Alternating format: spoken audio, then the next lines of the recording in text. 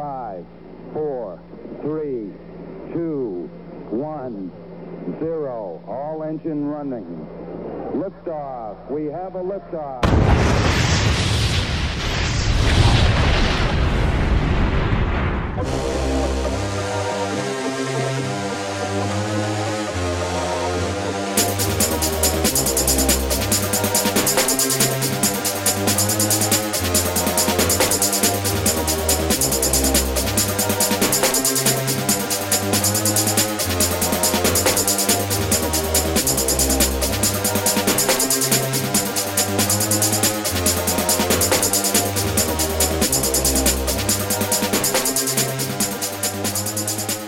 You're listening to 15 Minutes of Flame, the hottest podcast on the internet.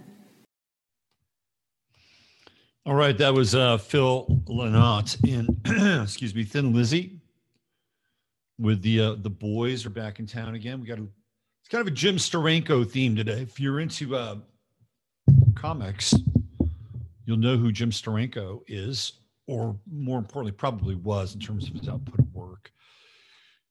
A great comic book artist. The cover for Jailbreak by Thin Lizzy was inked by Jim Steranko.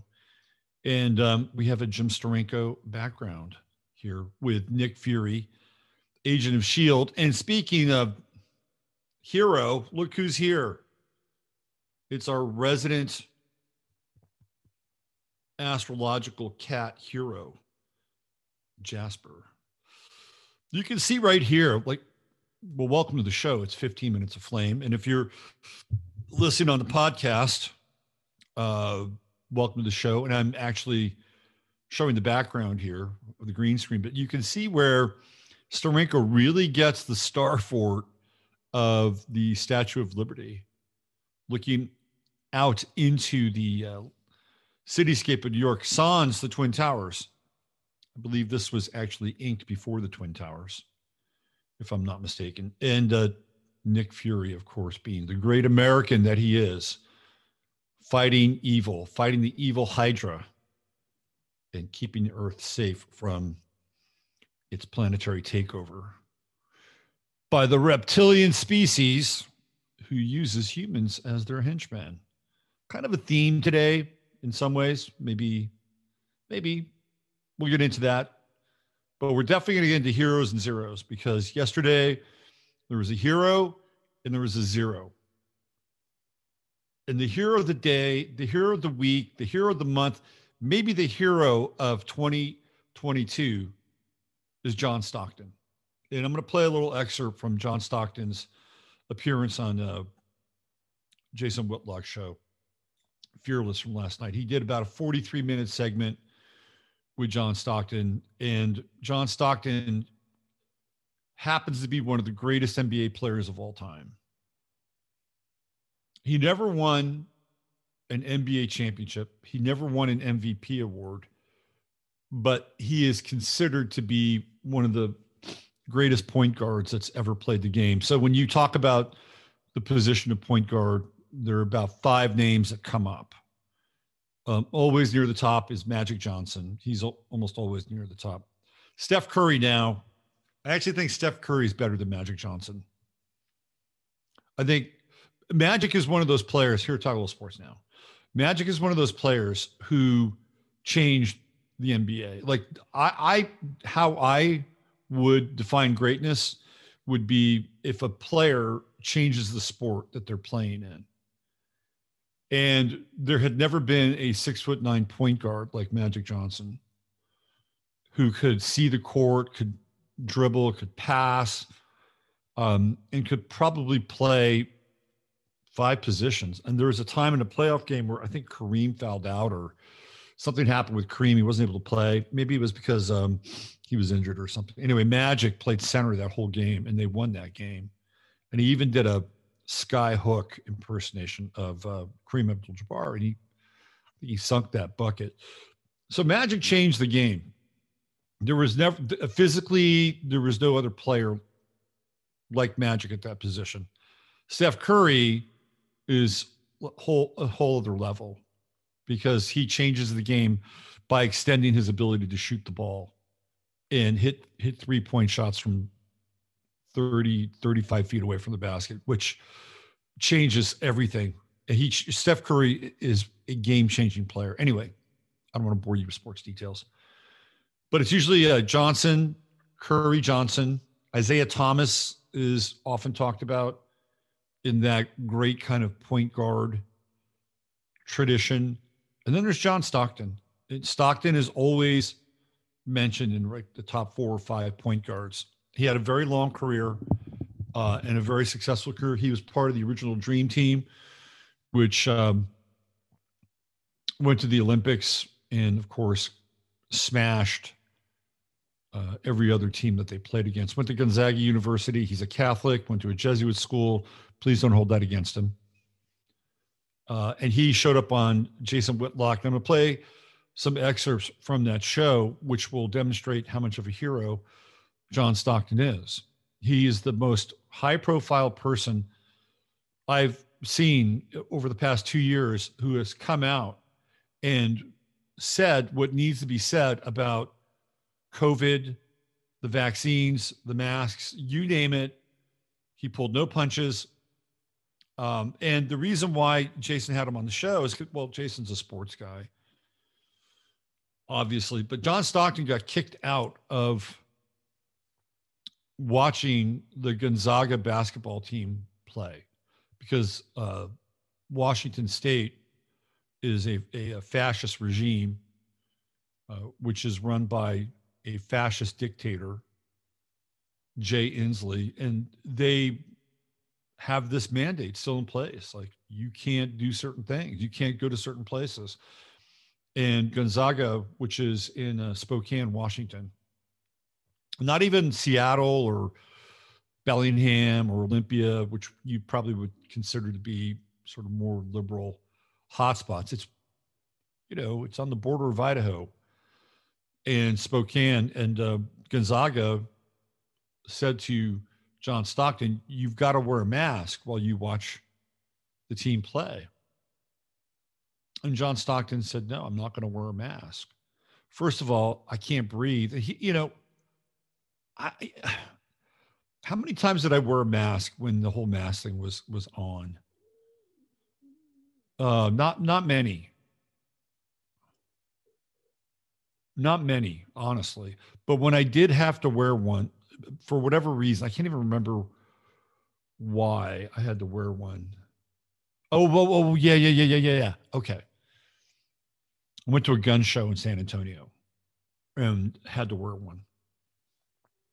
So, and I was just there observing people, obviously.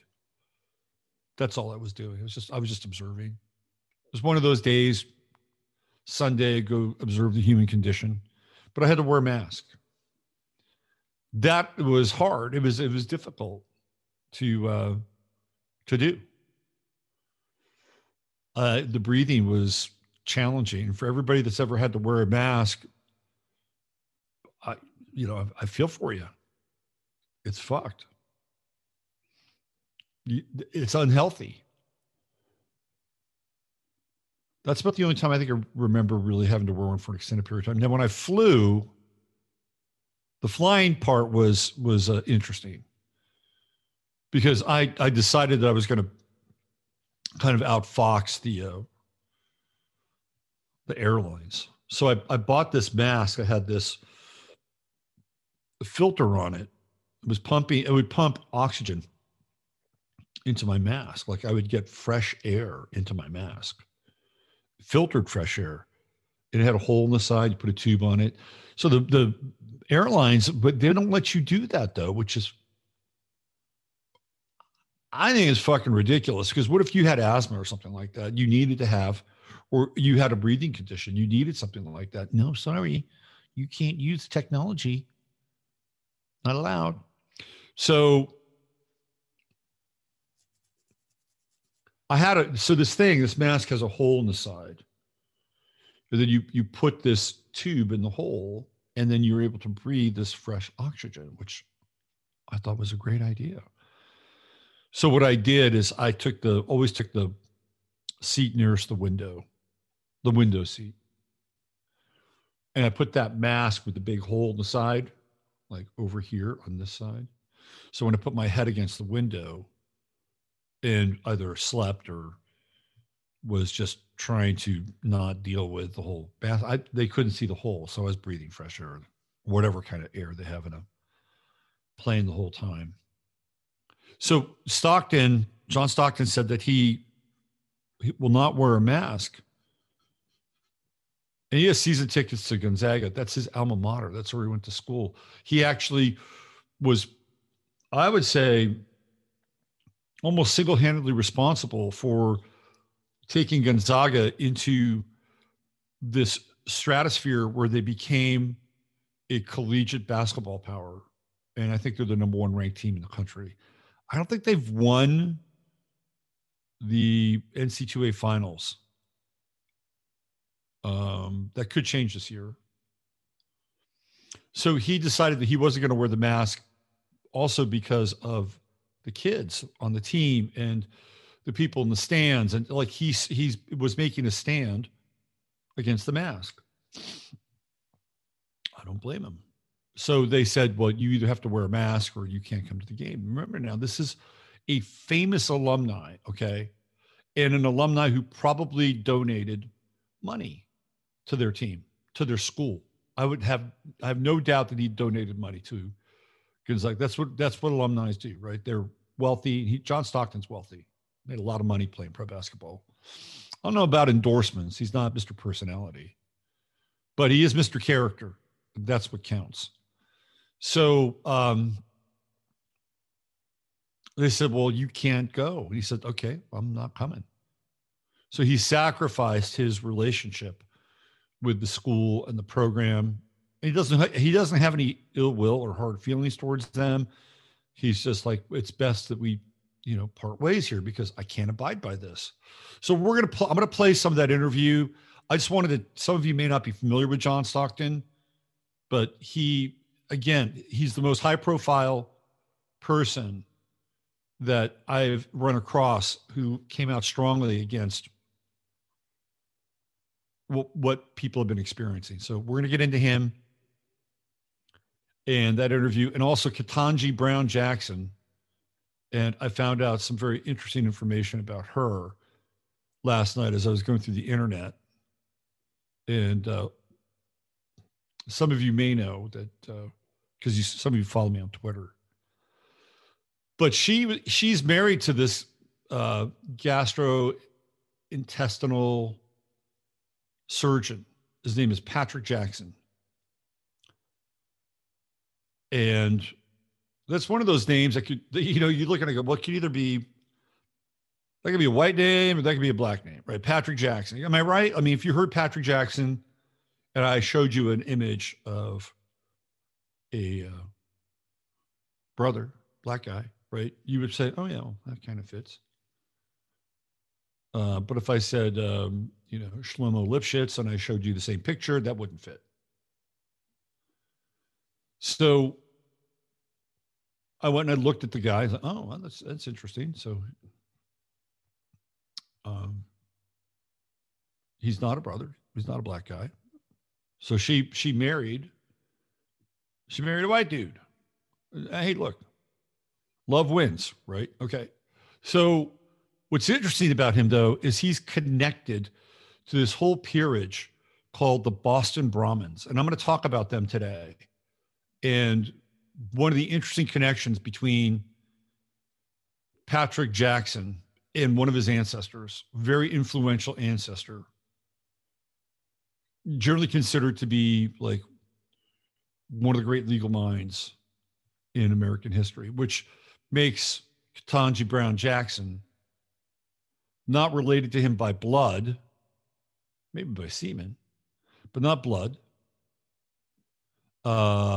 So we're going to talk about that. We're also going to, I'm going to play the absolutely ridiculous exchange with her at the hearing yesterday for her approval. She'll be approved.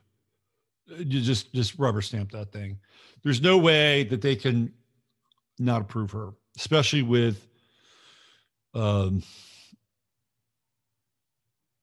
I think, isn't there a majority in the Senate, or doesn't Harris have the tie-breaking vote or something like that? There's no way she doesn't get approved.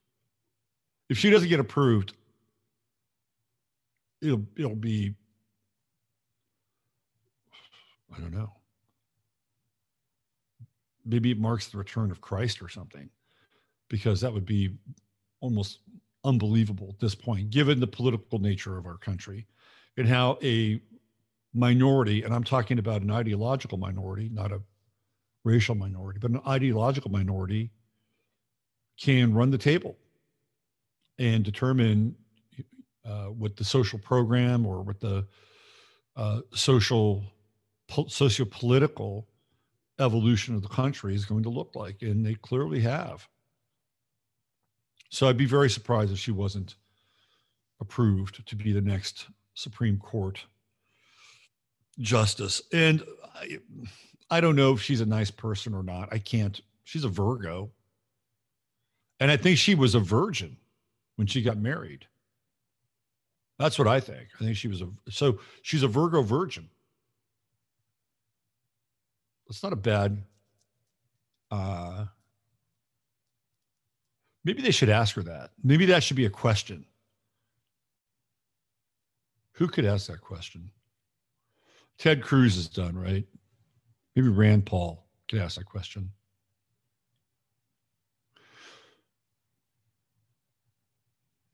Judge Brown Ketanji, Judge Brown Jackson, it says here on your birth certificate that you're born in September. That makes you a Virgo. Am I right? Yes, that's true. So if you're a Virgo, does that mean that were you a virgin when you met and married Patrick Jackson? Nobody ever asked that. And it's not even relevant to the process. But the question she was asked yesterday was very relevant and very telling and unfortunately moronic. And she's a zero. She's a zero. Now, she has some bona fides. She went to Harvard, and that's where she met Patrick Jackson. So she was on the Harvard Law Review, but that's not saying much because Barack Obama was as well, and he never wrote a fucking article. He was the editor of the Harvard Law Review. He never wrote an article. Ketanji Brown Jackson's KBJ, almost like KBG. She has never written a position paper or anything that gives anyone a sense of what her judicial philosophy is. It's not there, which is par for the course. I mean, Obama was a blank slate. The less they know, the better. But then you contrast her against somebody like Robert Bork, who wrote 7 books, and we're talking major heavyweight books, and was an absolute genius when it came to the law. He lived the law. He thought about it's one of those guys. He was consumed by this idea of law, and whether you liked him or not, or appreciated his positions, and some of his positions were very polarizing. Like, he didn't believe in the Civil Rights Act. No, he believed in civil rights, but not the way that the bill was written and how it was passed. He didn't believe he thought it was emotional trash. That didn't mean that he wasn't for civil rights.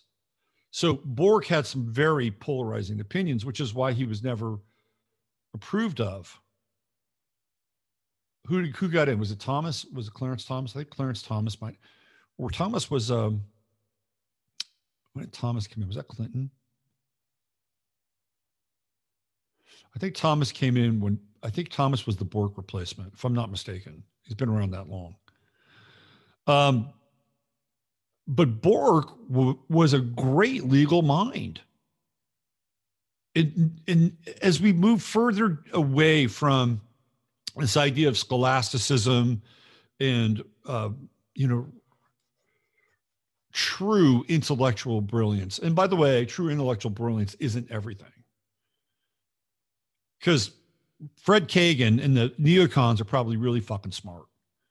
You could sit down and have a very intelligent conversation with them about any number of things. So that proves that intelligence isn't everything. You got to have a heart to go along with your brain. If you don't have the two, you're screwed. Isn't that what the whole Wizard of Oz crew is about? You needed the heart, right? You needed the heart, and you needed the brain. So the heart was the cowardly lion. Am I right? And wasn't the brain the scarecrow? Didn't the scarecrow need a brain? And what was the Tin Woodsman? Tin Woodsman is a trip, right? The Tin Woodsman is like AI. He's a robot. The Tin Woodsman's a fucking robot.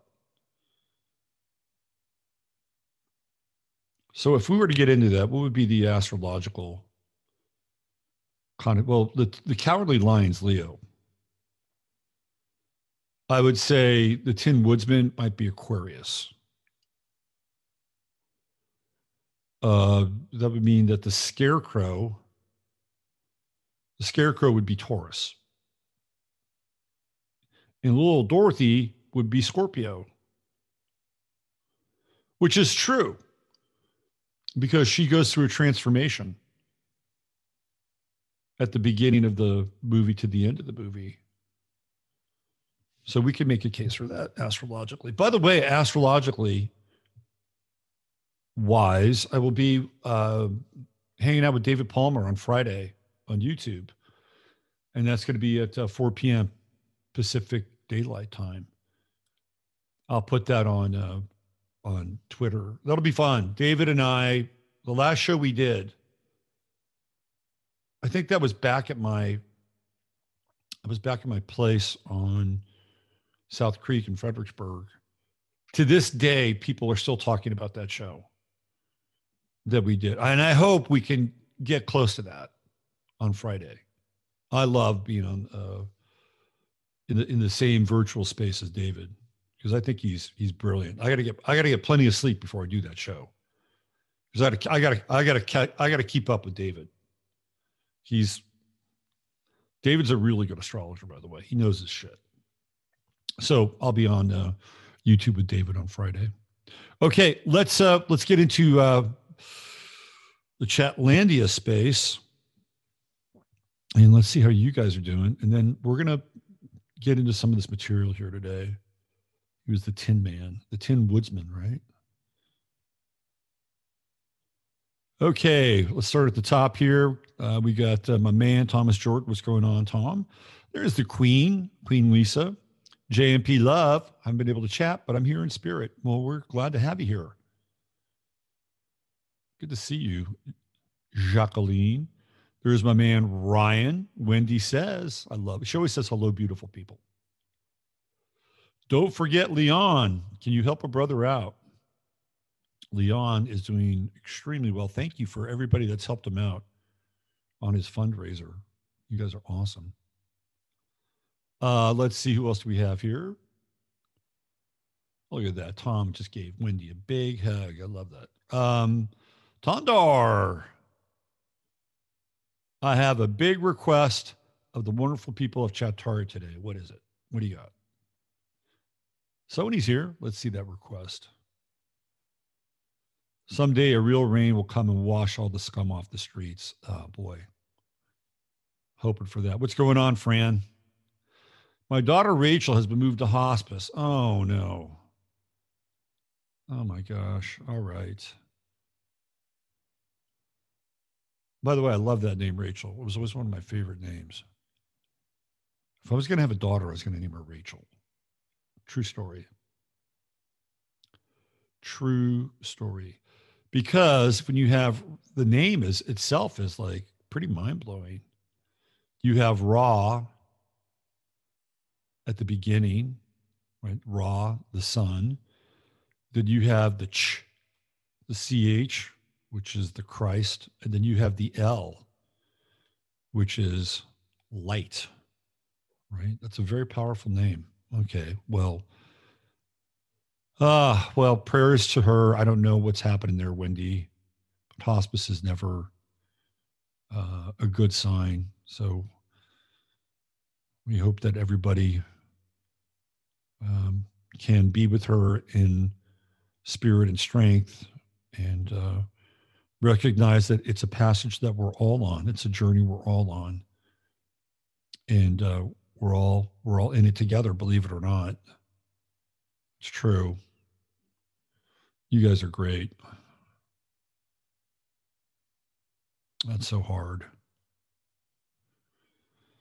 Oh boy. Okay. When life comes pouring through. K&S, Steve and Chris are here. We light a candle on our altar for Rachel right now. Beautiful. Thank you. The doctors have given up on her, but she is strong and still fighting to live. I just can't. I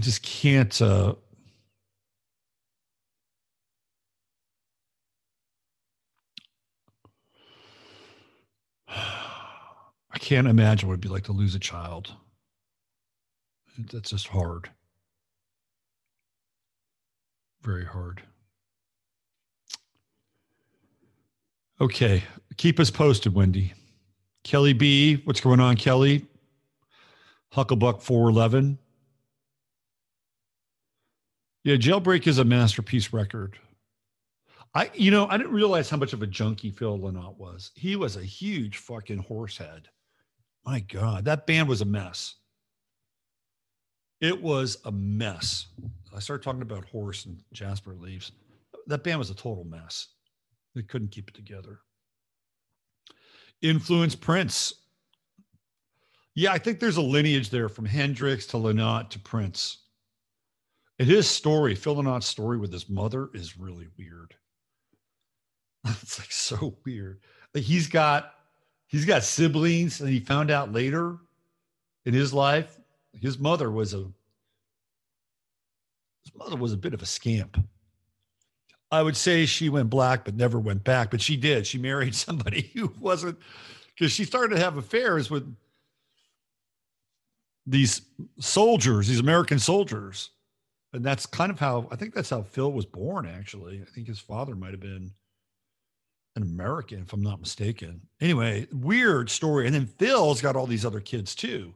He's got the 2 kids from his marriage, but there are 2 other kids born out of wedlock, a daughter and another son. I think he has a son who's in his 50s. I think he's a sculptor. It's strange how Phil and his mother kind of did the same thing. Anyway, let's see. Who else was? Stockton was great, smart, tough defender. Nobody will ever catch him for the assist title. Stockton was great. Dr. J changed the game. He did change the game because he played so high above the rim. Now, there were other guys that could jump. There was Zelmo Beatty, Joe Caldwell, Spencer Haywood. But what made Dr. J so great was his hang time. Like those other guys could jump, but they didn't have the hang time that Dr. J had. David Thompson did. In fact, maybe more hang time than Dr. J. And Dr. J could shoot. His best years were in the ABA. He was good when he was in the NBA, and the Sixers won a title. I wouldn't say, well, what's interesting is that you would think that Michael Jordan changed the game, and in some ways he did. And who did Michael Jordan look up to? He looked up to David Thompson, not Dr. J. I would say maybe David Thompson might have changed the game a bit more than Dr. J, although J is very influential. For me, the players that changed basketball are Bob Cousy, because he is so skilled with the basketball and a great assist man. And dribbling. George Mikan, because he's the first big man that can actually do something. I would say Wilt Chamberlain more than Bill Russell. Wilt changed basketball. And then you have to go to, I think, maybe Jabbar, because Jabbar just does things that big men can't do. Then you get into Magic. I think Magic is a game changer. Jordan is kind of a game changer in his own way because he's a guy that's 6'4", but can essentially play 4 positions. Maybe Bird to some extent. Steph Curry. Steph Curry is a game changer. And I think Steph Curry has changed the game of basketball for the worse. Okay, here we go. There's never been a classier team than the Spurs in Stockton's time. I hope you're not talking about the Greg Popovich Spurs. I can't fucking stand Greg Popovich. When Dr. J was with the Nets, he was revolutionary. Bill Russell is the greatest NBA player in modern times. We're getting into sports now. Dudes are talking sports. I would disagree with you a little bit, Robin. But we're not going to get into it now. If we ever connect, we'll talk about that. Dr. J, great. Dr. J was a Pisces. A lot of really great basketball players are Pisces. Steph Curry is a Pisces. I wouldn't call Draymond Green great. He's very good. He's a Pisces. Charles Barkley's a Pisces. Shaquille O'Neal's a Pisces. Kenny Smith. All those guys are Pisces on the TNT show. They're all Pisces. There's some great Pisces basketball players. I don't know. I guess it's the flow thing. It could be the flow thing. Stockton's an Aries. Let's see. Dr. J was cool. Dr. J had, he had a lot of struggles, man. He had a lot of challenges. And he's got a good spirit. I like Dr. J. I've always liked him. David Hawk, what's going on, David? You are the walrus. Robert had to stockpile his munitions. That was just that one show, Ryan.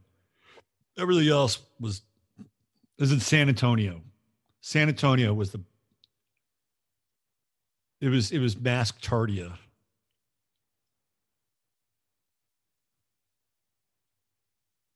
They make you use their made in China mask, which is totally clean and sterile for sure. Let's see. Jay is a longtime communitarian clown. Which Jay are we talking about? Dr. J? Anyone watching Ketanji? I know, we're going to talk about that today. Oh, Jay Inslee. Oh, yeah, right. Okay. Yes, he is. Hi, Squirrel. How are you? It's springtime. We're going to get Squirrel on the Friday show soon to talk about biochar.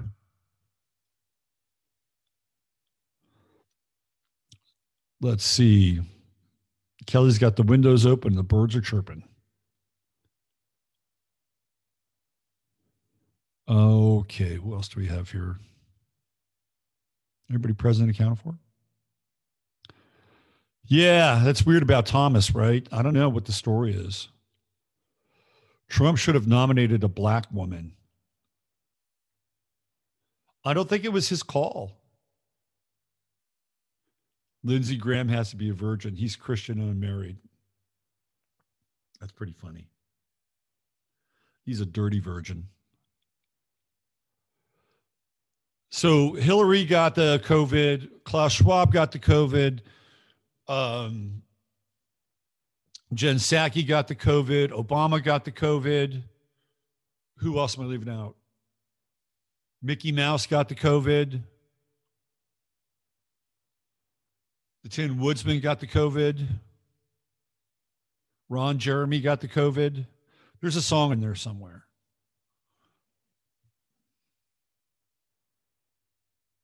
What's going on, Timothy? How are you?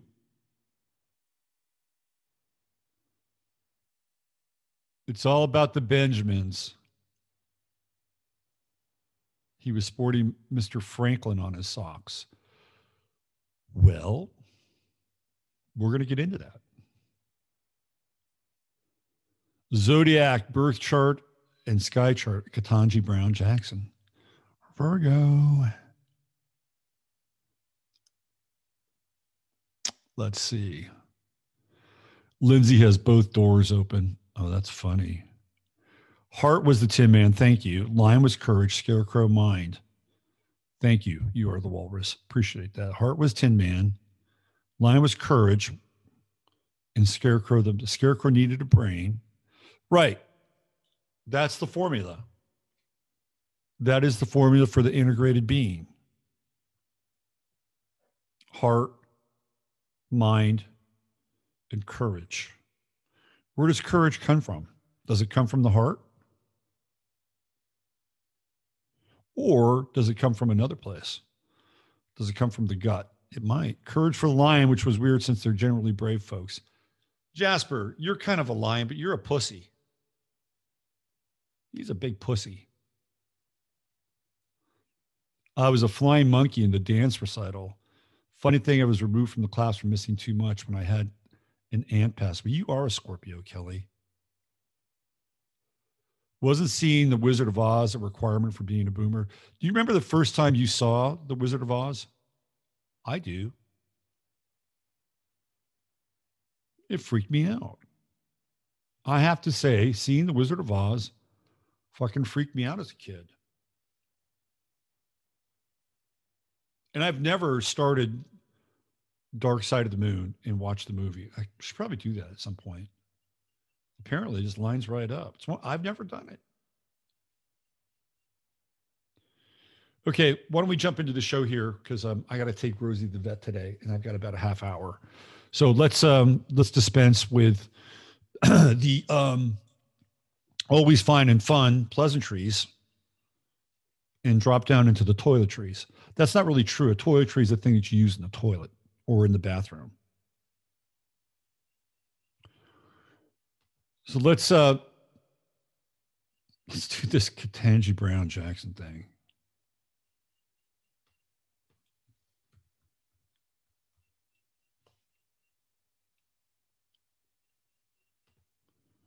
Let's play this. Oh, it's live. We should probably chime in on the live thing.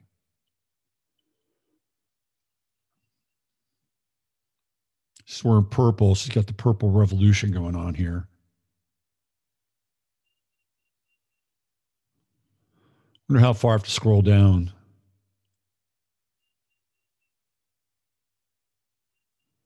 Before I find the definition of the woman video.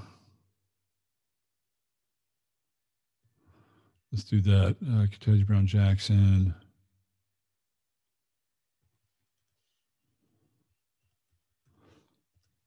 It's funny. She's got some of the,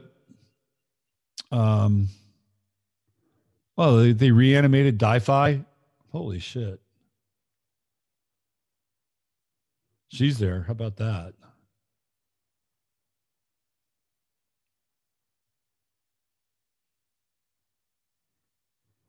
Okay, I want to get the right one. I guess who is it? Marsha Blackburn? Let's find this.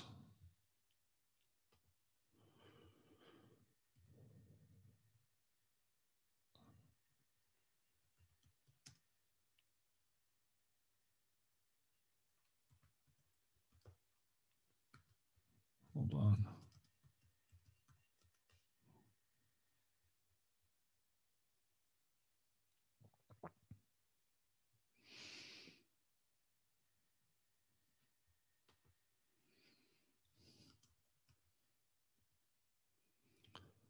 This is funny.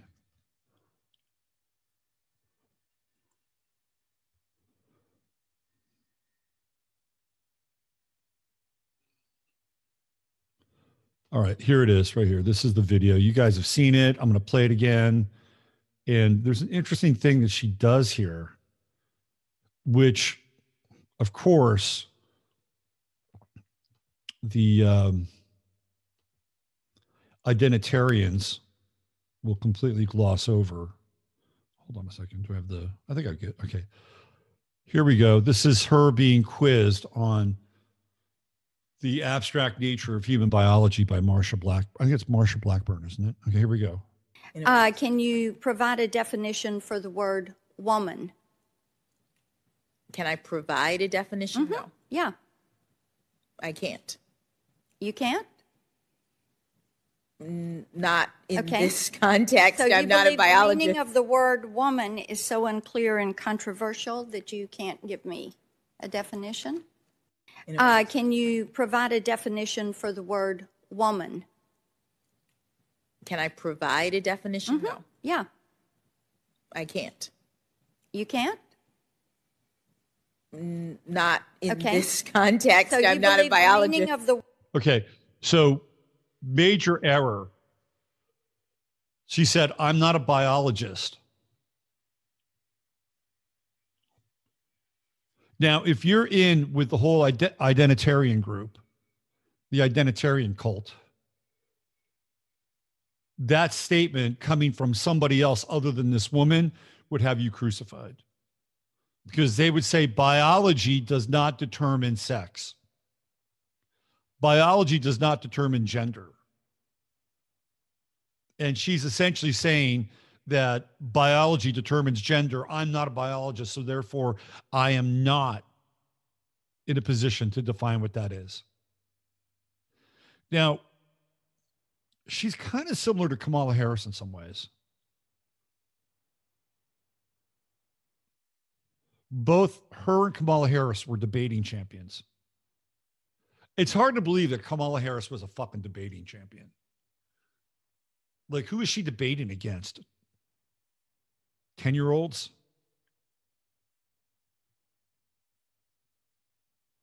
So she was a high school debating champion. And she went to Harvard. Like I said, she was on the Harvard Law Review. She was part of that esteemed publication where Barack Obama once presided over the entire publication of the Law Review without ever having to write one actual article for it. I'm not even sure she did. She was part of it. Maybe she's, I don't know. I'd have to look it up to see if she's got a background there with the law review. But she fucked up. If you're an identitarian, by her saying that I'm not a biologist, she's essentially, again, saying that biology determines sex and gender.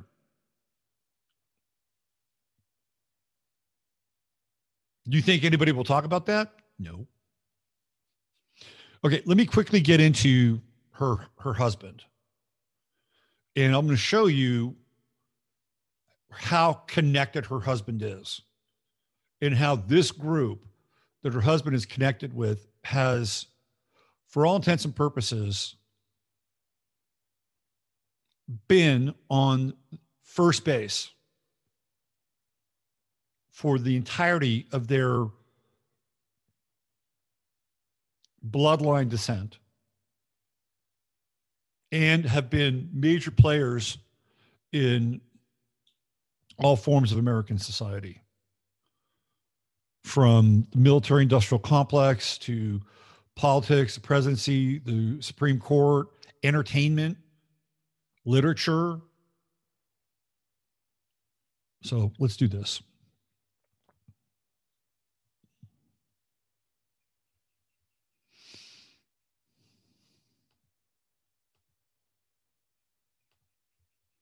I have it open right here. I didn't need to go searching for it.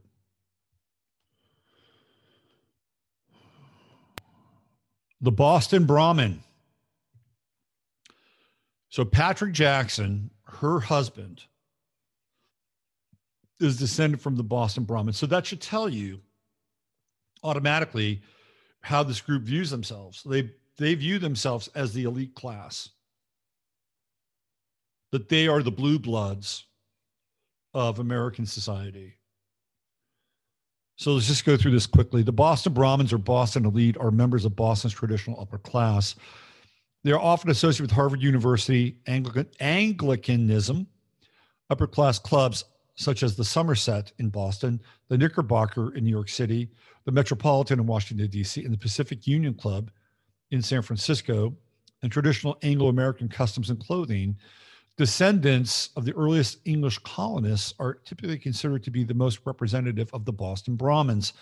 They're considered white Anglo-Saxon Protestants. This is your WASP culture. The doctor and writer Oliver Wendell Holmes Sr., now remember that name, it's an important name, coined the term Brahmin caste of New England in an 1860 story in the Atlantic Monthly. The term Brahmin refers to the highest ranking caste of people in the traditional Hindu caste system in India. By extension, it was applied to the United States by the old, wealthy New England families of British Protestant origin, which became influential in the development of American institutions and culture. That's an understatement, by the way. The influence of the old gentry has been reduced in modern times, but some vestiges remain, primarily in the institutions and the ideals that they championed in their heyday. They got replaced by another group, by the way. That would be called the bar mitzvah Brahmin, or the bat mitzvah Brahmin, depending on your gender orientation. The nature of the Brahmins is hinted at by the doggerel Boston Toast.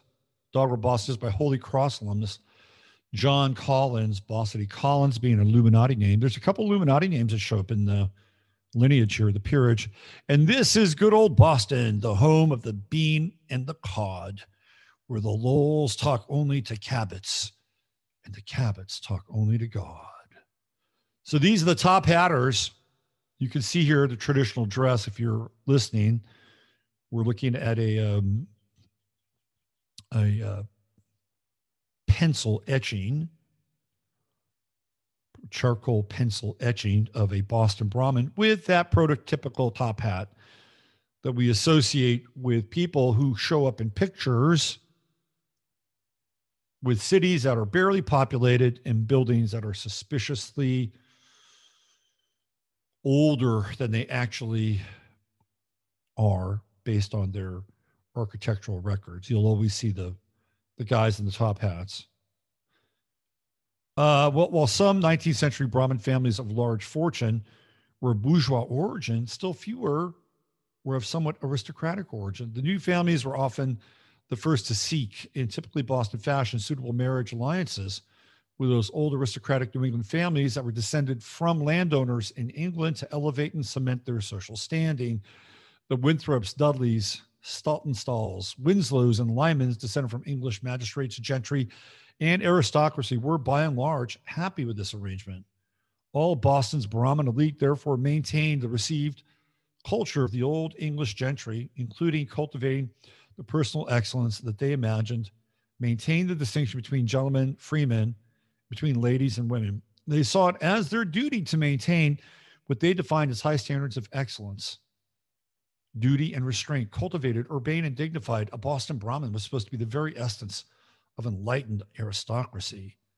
The ideal Brahmin was not only wealthy, but displayed what was considered suitable personal virtues and character traits. So I was texting back and forth with Mr. Cruz. It was last week. And I was trying to ponder this idea of language. It's a really interesting question, which I do not have an answer for. But when I ask the question, more questions come up. Okay, so we assume that these people, the Brahmins, right, are from England. That's what they're saying here. They're from England. And you can maybe hear a bit of an English accent if you travel up the New England coast and get into places like Vermont and Maine. They've got an interesting way of speaking. If you go into Massachusetts, you might hear some of the peerage tongue to a certain extent, but you won't hear it amongst the non-Brahmin in Boston. What you'll hear is an accent that is fairly close, but a little bit different from how people speak in Philadelphia, Newark, and New York. You will definitely hear this East Coast inflection in their voice. Okay. So let's assume for a moment that the same people that settled in the New England area also settled in the South. Virginia, North Carolina, South Carolina, Georgia, Florida to a certain extent. Although I think it was probably hard to live in Florida. You don't really read a lot about Florida when it comes to the Revolutionary War or the colonies or even the Civil War. It's like Florida just must have been a hellhole of swampland. You'll read more about the other places that I talked about. So what's interesting is that based on the fact that these people were from theoretically the same place, why don't they sound the same? Why don't they sound the same? Why do Southerners have a distinctly different accent than New Englanders or Bostonians or New Yorkers if they come from the same lineage? Theoretically, if they come from the same country, why do they sound different? And when you look at New Zealand and you look at Australia, isolated countries, by the way, but still nonetheless, a fair degree of cross-pollination, particularly Australia, they still sound English. So why don't East Coasters sound more English? Well, you could say, well, you know, they had all these other people come through and it affected how, I don't know. So the questions pop up. They really pop up. Did they really come from England? And I know this says they came from England, and maybe they did. Okay. We'll just kind of go with this. But I have this question about these accents and how they stayed, for all intents and purposes, indigenous, and they sound nothing alike. And yet they're supposed to come from the same place. Think about that for a moment. All right, let's keep going. Let's look at the families here. You got the Adams family, Sam Adams, John Quincy Adams, lots of Adams, Charles Francis Adams, U.S. Secretary of the Navy, Charles Francis Adams, lived to night. Could you imagine being born in 1866 and living to 1954? That's how long Charles Adams was around. Charles Francis Adams, 1866 to 1954. You're starting off in kind of this post-Tartarian world. And by 1954, there's televisions. There's jet planes starting to emerge in 1954, transistor radios. Like, that has got to be one of the biggest time warp lives. This guy's born in the 19th century, deep 19th century. And by the time you hit 1954, the 20th century is really up and running. Charles Francis Adams IV is an industrialist and the first president of Raytheon. Raytheon being a big military industrial complex company. Ivers Whitney Adams, founder of the oldest continuously playing professional baseball team, the Boston Red Stockings. Always fucking hated the Red Sox, by the way. There was never a time that I liked the Red Sox. There was a time when I had a marginal interest in the Yankees because my mother was a Yankee fan. She grew up watching Whitey Ford, Mickey Mantle. I used to have an old tattered program from the Yankees. I think it was like a 1952 game or something like that my mother had gone to. She brought it back, had all Moose Scour and had all the pictures in there. But once they started raiding the A's, I started to not like the Yankees very much. But I never liked the Red Sox. In fact, I've never really liked Boston teams in general. Never. Well, I kind of liked the Patriots for a minute when Jim Plunkett was there. And after that, forget it. And when Belichick got there, no. All right, we got the Amory family. You remember Cleveland Amory? He was the guy that wrote columns in the TV Guide. Well, he wrote a lot of other books too. John Amory Lowell. You're going to see the Lowell show up, the Coffins. You'll see the Coffins. So all these families, they intermarry. The Appleton family, big family here. Samuel Appleton, Military government leader, Massachusetts Bay Colony, province of Massachusetts Bay. Right. These are all big-time people. William Appleton, U.S. Congressman. Let's see. You've got Edward Augustus Holyoke, educator, physician. I guess Holyoke College, named after that family. The Packard family comes out of there. Alpheus Spring Packard, William Alfred Packard. Ever hear of Hewlett Packard? You have the Bacon family. Robert Bacon, U.S. Secretary of State. The Bates family.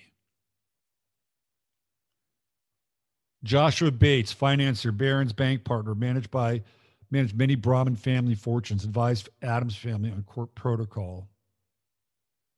Benjamin Bates IV, philanthropist, namesake, benefactor, Bates College. You have the Boylston family, the Bradley family. So Ben Bradley, who's a major publisher, editor, right? He comes out of that family. Joseph Putnam, I think Putnam is a publisher, publishing house. Thomas Bradley, Boston Tea Party participant, member of Massachusetts Charitable Mechanics Association, member of the St. Andrew's Lodge of Freemasons. Of course, you're going to have a big Freemason contingency here. David Bradley, Boston Tea Party participant, captain, the Continental Army, member of the St. Andrew's Lodge of Freemasons. Sarah Bradley, mother of Boston Tea Party. The Brindley family. The Brindleys intermarry with a bunch of other families. David Putnam Brindley. You can see how they're just incestuous, these families. They come together here. Edward Brindley, importer for Edward Brindley Company, Old Faneuil Hall, Boston. Who else do we have here? You got the Coddingtons, colonial governor of Rhode Island, William Coddington, coming out of the Brindley line. Look at all those Brindleys. Franklin Delano Roosevelt, part of this brood. He comes out of the Brindley line. And the Delano line, who are Boston Brahmins. You see Crownshield Bradley. This is the guy who was the editor of the Washington Post, Benjamin Crownshield Bradley. You'll see the Crownshields. The Cabot family, boy, they're big. They're so big they have a whole section devoted to them. A whole Wikipedia page, not just here. Chaffee, another name that you'll recognize, John Chaffee, U.S. Senator, coming out of that line. The Choates.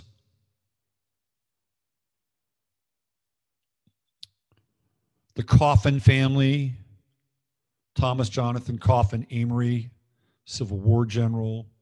John Coffin Jones Jr., U.S. Minister to Hawaii. I mean, these people are just linked up. William Coffin, merchant, co-founder of the Trinity Church. Charles A. Coffin, industrialist and co-founder of General Electric. So we have the co-founders and the originators of Raytheon and General Electric coming out of the Boston Brahmin Group. You have the Coolidges, of course, Calvin Coolidge, president. The Coopers. Here are the Crownshields. Benjamin Crownshield Bradley, born 1948, editor for the Boston Globe. So the Bradleys are intertwined in publishing in the newspaper game. The Cushings, John Perkins Cushing, China trade merchant, investor.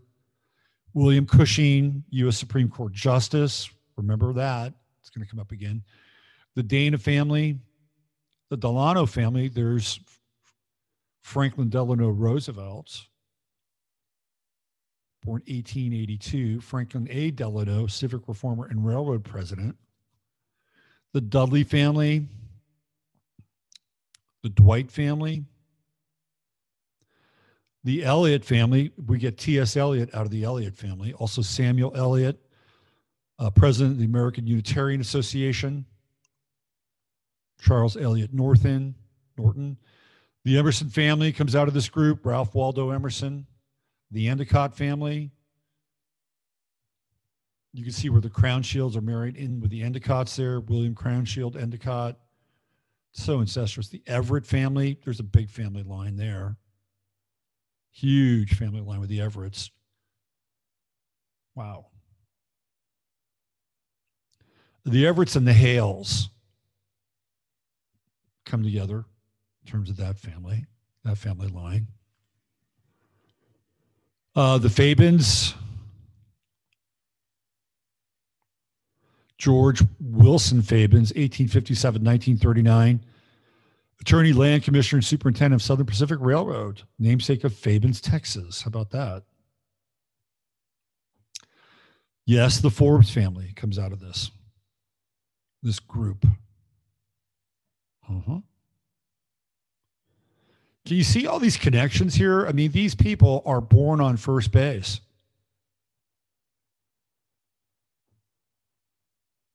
The Hallowell family. Okay, so this is where it gets interesting. The Holmes family. ABL Holmes, Oliver Wendell Holmes Sr., and Oliver Wendell Holmes Jr., who is a U.S. Supreme Court Justice. Now, right below them is the Jackson family. Edward Jackson, Jonathan Jackson. This is who Patrick Jackson, Ketanji Brown's husband, is descended from. And if we go down that family line enough, we will run into him.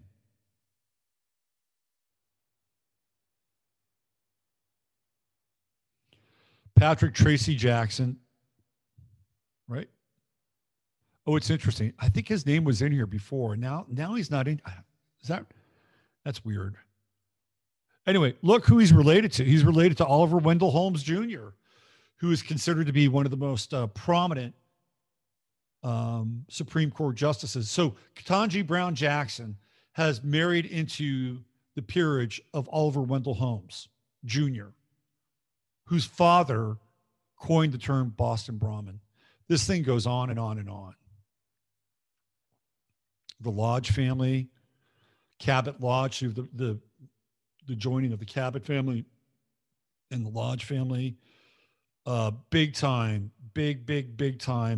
Illuminati players. Henry Cabot Lodge Jr., U.S. Senator, U.S. Ambassador to the United Nations. George Cabot Lodge, Harvard Business School professor, U.S. Senator candidate from Massachusetts against Edward M. Kennedy.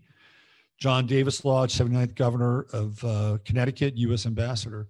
You have the Lowell family. Crazy Robert Lowell, the American poet, is in this family, whose poetry I like a lot, actually. Look at all these people. The Lyman family, the Minot family. Then you have the Sedgwicks. And, of course, Kyra Sedgwick comes from that family, who happens to be Kevin Bacon's wife. Kevin Bacon, not apparently related to the Bacon family in this area. The Palfrey family. They're all connected to the Kennedys. The Kennedys are not in here. The Peabody family. The Perkins family. Maxwell Perkins, literary editor of Ernest Hemingway. This goes on and on and on and on and on. You can spend a lot of time with this. The Sears family, Sears and Roebuck. Here's the Sedgwick family. Apparently, Mike Stern, the jazz guitarist, is her half-brother. I did not know that. Or first cousin. First cousin. The Thayer family. You'll also see the Bundys. The Bundy name will pop up in here. The Tudor family, the Warren family, the Weld family. The actress Tuesday Weld comes out of this this Brahmin cast. The Whitney family, that means Eli Whitney, Mr. Cotton gin guy. The Wigglesworth family, the Winthrop family. So there you go. The Boston Brahmins. And Ketanji Brown Jackson being related, not by blood, I'd say by other bodily fluids, to Oliver Wendell Holmes Jr. Interesting, huh? Okay, let's get into, I don't have much time left today. Let's get into some of this John Stockton stuff, which is great.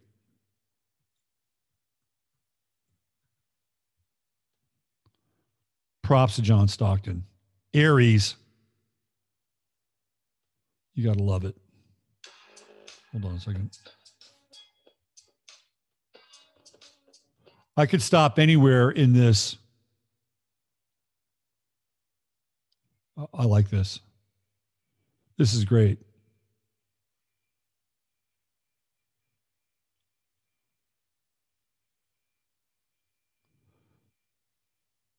All right. I love how Jason has these things. Like I could just go through this. The Rise of Gonzaga. Okay. Right there. I love how he does this. He could actually go to certain segments inside of here. I'd like to learn how to do that. Okay, here we go.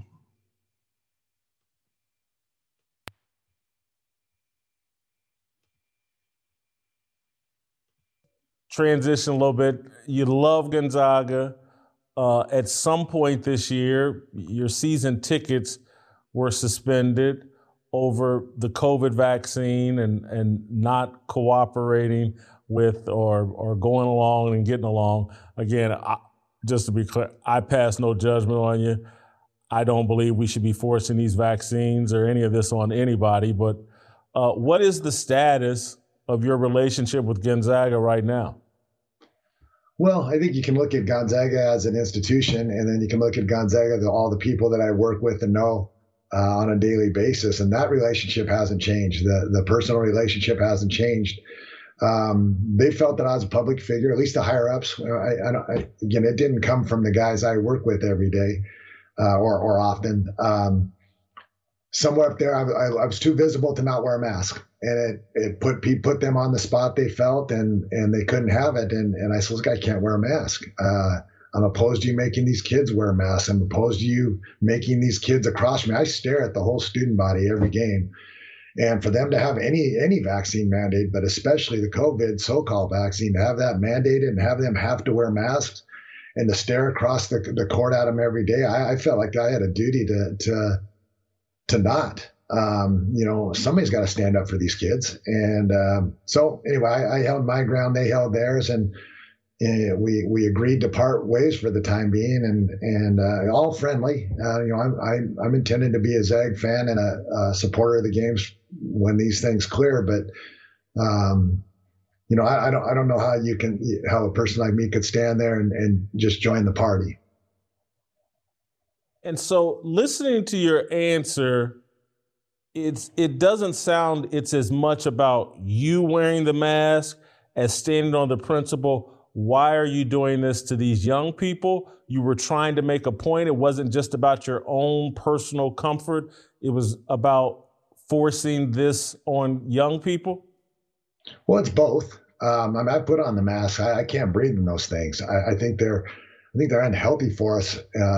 Almost without exception. I think Anthony Fauci wrote a letter to that effect in 2007 that said it was probably the cause of the Spanish flu was undiagnosed pneumonia caused by mask wearing. And so, I mean, there's plenty of proof out there that these aren't healthy for you. There's plenty of proof out there that they don't stop the virus. The particles of a virus are too small. They don't impact it one way or the other. And yet here we are, and we're breathing whatever is attached to them. If there's disinfectants or flame retardants, the whatever it takes to manufacture them in the first place, you're inhaling them closely. You can't take a deep breath, which if you ever heard of rib, that's one of the things the doctors say is take big deep breaths so you don't get pneumonia. And yet here we are, all breathing shallowly. We're all trying to take in deep breaths through a mask. It's unhealthy, and so it's both personal and. When it came down to that decision, they said, well, look, just put the mask on. It's an easy way to make this work. And I'm saying, no, we can't give in to the masks. We shouldn't be giving into the testing. The testing is absurd as well. It doesn't even test for COVID. They're inaccurate. More than half of them are inaccurate results anyway. So we can't give into it just to avoid the big devil, which is the vaccine. And again, you have to make little stands. And for me, it was season tickets, pretty small, frankly, Jason. That's a small deal. There's people that lost their livelihoods in my hometown, lost their livelihoods, their businesses, their savings, all because somebody can stand over them and say, you have to do this. And to me, this is America, and we can't tolerate that. So. It's my little stand, and you're giving me an opportunity to speak it more loudly, but it's just a very small stand in my own little community. John, I think a lot of people looking at you